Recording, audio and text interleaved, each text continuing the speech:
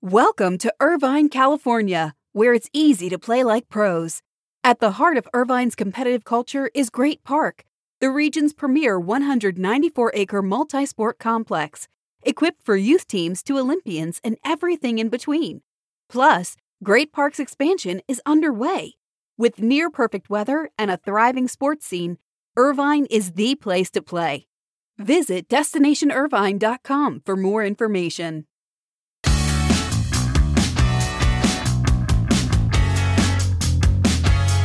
Well, very good news in my home state of North Carolina, as sports fans in Charlotte and the rest of the state will soon be allowed to watch games in person after some state changes yesterday. The Charlotte Hornets, for example, have not said how many fans they'll admit under the new order, but they could allow up to 3,000 fans in attendance at the Spectrum Center. Up to now, the Hornets had not had any fans for home games. So a very welcome change here in Charlotte and in North Carolina. So good morning. This is your morning buzzcast for Thursday, February 25th. I'm Abe Madcore. Hope everybody is doing well. Well, another day, another streaming service is introduced. Yesterday, Viacom CBS announced plans for Paramount Plus.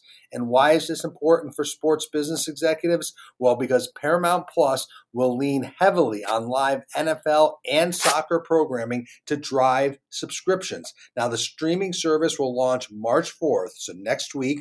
It'll cost $4.99 a month with ads or $9.99 a month without ads. During a presentation yesterday, Viacom CBS execs addressed live sports throughout the presentation. Sherry Redstone, Bob Bakish focused on sports early in their presentation, saying that they will carry every NFL game that is available on CBS. It'll also be on Paramount Plus. Bakish said that the NFL is fundamental to the growth of Paramount Plus, that it drives more subscriptions than any other program.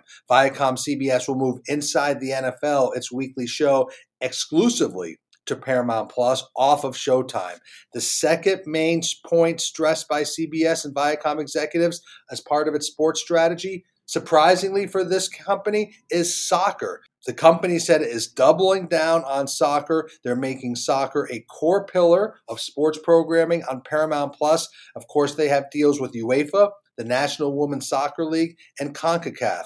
So soccer and NFL, key points to drive Paramount Plus. Viacom said it expects to have up to 75 million subscribers by 2024. We have talked on the Buzzcast in the past. Disney Plus is north of 95 million subscribers. ESPN Plus, 12 million subscribers. NBC's Peacock streaming service, north of 33 million subscribers. So big plans for Paramount Plus, and sports is a big part of it. You know, we're just on the cusp of the NCAA conference tournaments, and of course, the NCAA men's basketball, women's basketball tournaments start in a month. Well, Dennis Dodds of CBS Sports has a very interesting story out this morning, reporting that the NCAA has confirmed that the NCAA tournament's entire $613 million revenue distribution will be paid to members as long as all the games of the men's basketball tournament are completed.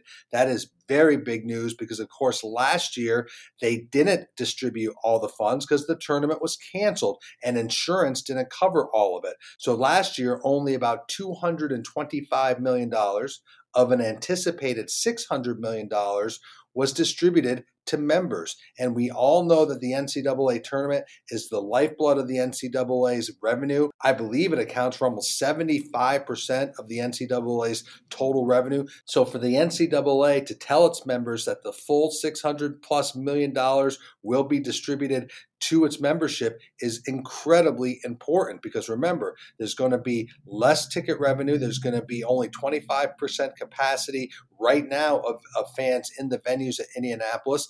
All of the revenues of the NCAA all year have been depressed. So for them to say that they're able to distribute the full amount of revenue, a big shot in the arm for member institutions. Now let's move over to some Olympic news. We talked about this yesterday on the Morning Buzzcast.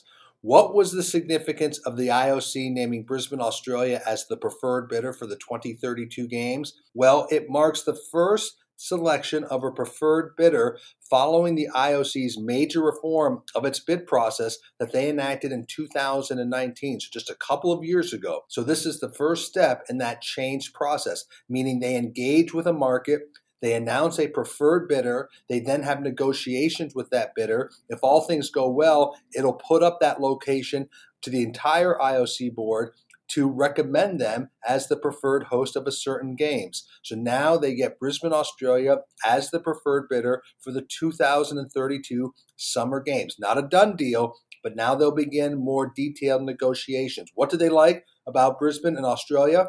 Well, the feasibility for those Summer Games includes using 90% of existing or temporary venues. That's an unbelievably big element for any bid right now. Also, they cited favorable climate conditions for athletes in July and August. So again, they'll take a step forward. They have a couple more years to negotiate with them before doing a full vote. Other cities believed to be interested in the 2032 Summer Games included Doha, Qatar, and Budapest. Now, if we go down the list, Tokyo this summer, Beijing, the 2022 Winter Games, Paris in 24, Milan Cortina in 26, Los Angeles in 28, cities for 30 and 32 still to be decided by the IOC. Let's stay with news around the Olympics because this is great news. I don't know how many of you have ever watched the Paralympic Games or even witnessed them in person. They're an amazing event. So kudos to NBC, who will devote more hours to the Tokyo Paralympic Games than it has ever done before. And for the first time, they're running some Paralympic Games in prime time. That's fantastic news. The event runs from August 24th to September 5th. A key part of this is sponsorship support. Toyota is the presenting sponsor of NBC's Paralympic coverage. They also have support from Nike, United Healthcare, and Eli Lilly. Again, very good news for the Paralympic Games, now to be broadcast at times in prime time on NBC. Again, kudos to NBC for this commitment to the Paralympic Games. We talked about ratings all the time on the Buzzcast. Well, here's some good news for ratings around the Lake Tahoe games over last weekend. Because remember, the NHL shifted some of the game start times from in the middle of the day to later in the evening. So while NBC may have had an unpredictable time schedule, Sunday night's game that was moved later in the evening and moved to NBC Sports Network set a NHL regular season record for the cable network. Flyers Bruins on Sunday night averaged just over 1 million viewers. It was the first time an NHL regular season game on NBC Sports Network topped 1 million viewers. It's also the most watched NHL regular season game on cable TV in 20 years. So some good news in the ratings front. We talked also about good news on the NHL for their national ratings and in their regional local ratings. So these are good signals for the sports business as ratings continue to rebound after they were depressed and quite soft all of last year. And finally, we'll end with this. The 5th Women's Careers in Football Forum, which is hosted by the NFL, continues today. Day 1 was yesterday. Wednesday's forum connected 40 women, 75% of whom are women of color, with leaders in pro football in order to help these women network and build relationships in coaching, in scouting, and in football operations. Since 2017, 118 opportunities have emerged for women in football. So this is a great program by the NFL.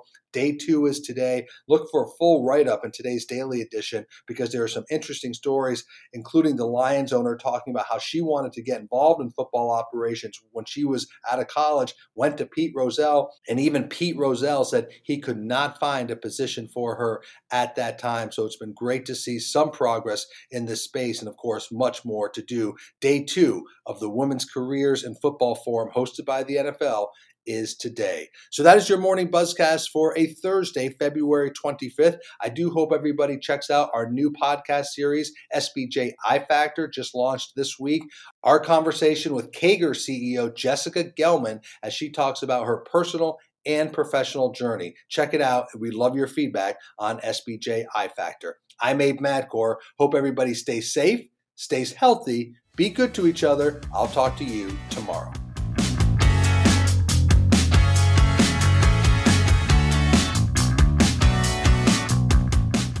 Welcome to Irvine, California, where it's easy to play like pros.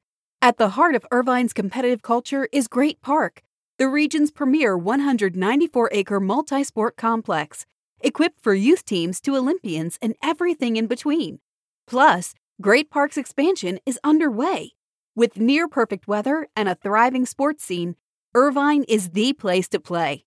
Visit DestinationIrvine.com for more information.